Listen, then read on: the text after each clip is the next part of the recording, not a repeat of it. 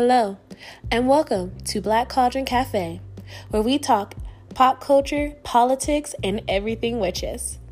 I'm Queen Tia, truly your hostess with the mostest. I'm an empathic tarot reader, and I've been doing tarot cards for the last 3.5 years.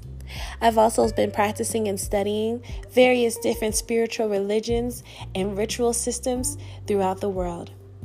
I worship my ancestors, and I practice and study their ancient ways and ancient teachings.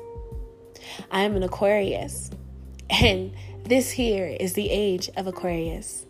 And that means that all those who have historically been on the bottom shall now rise and overthrow the top, which means Black women are coming for what's ours. So let's get started, shall we?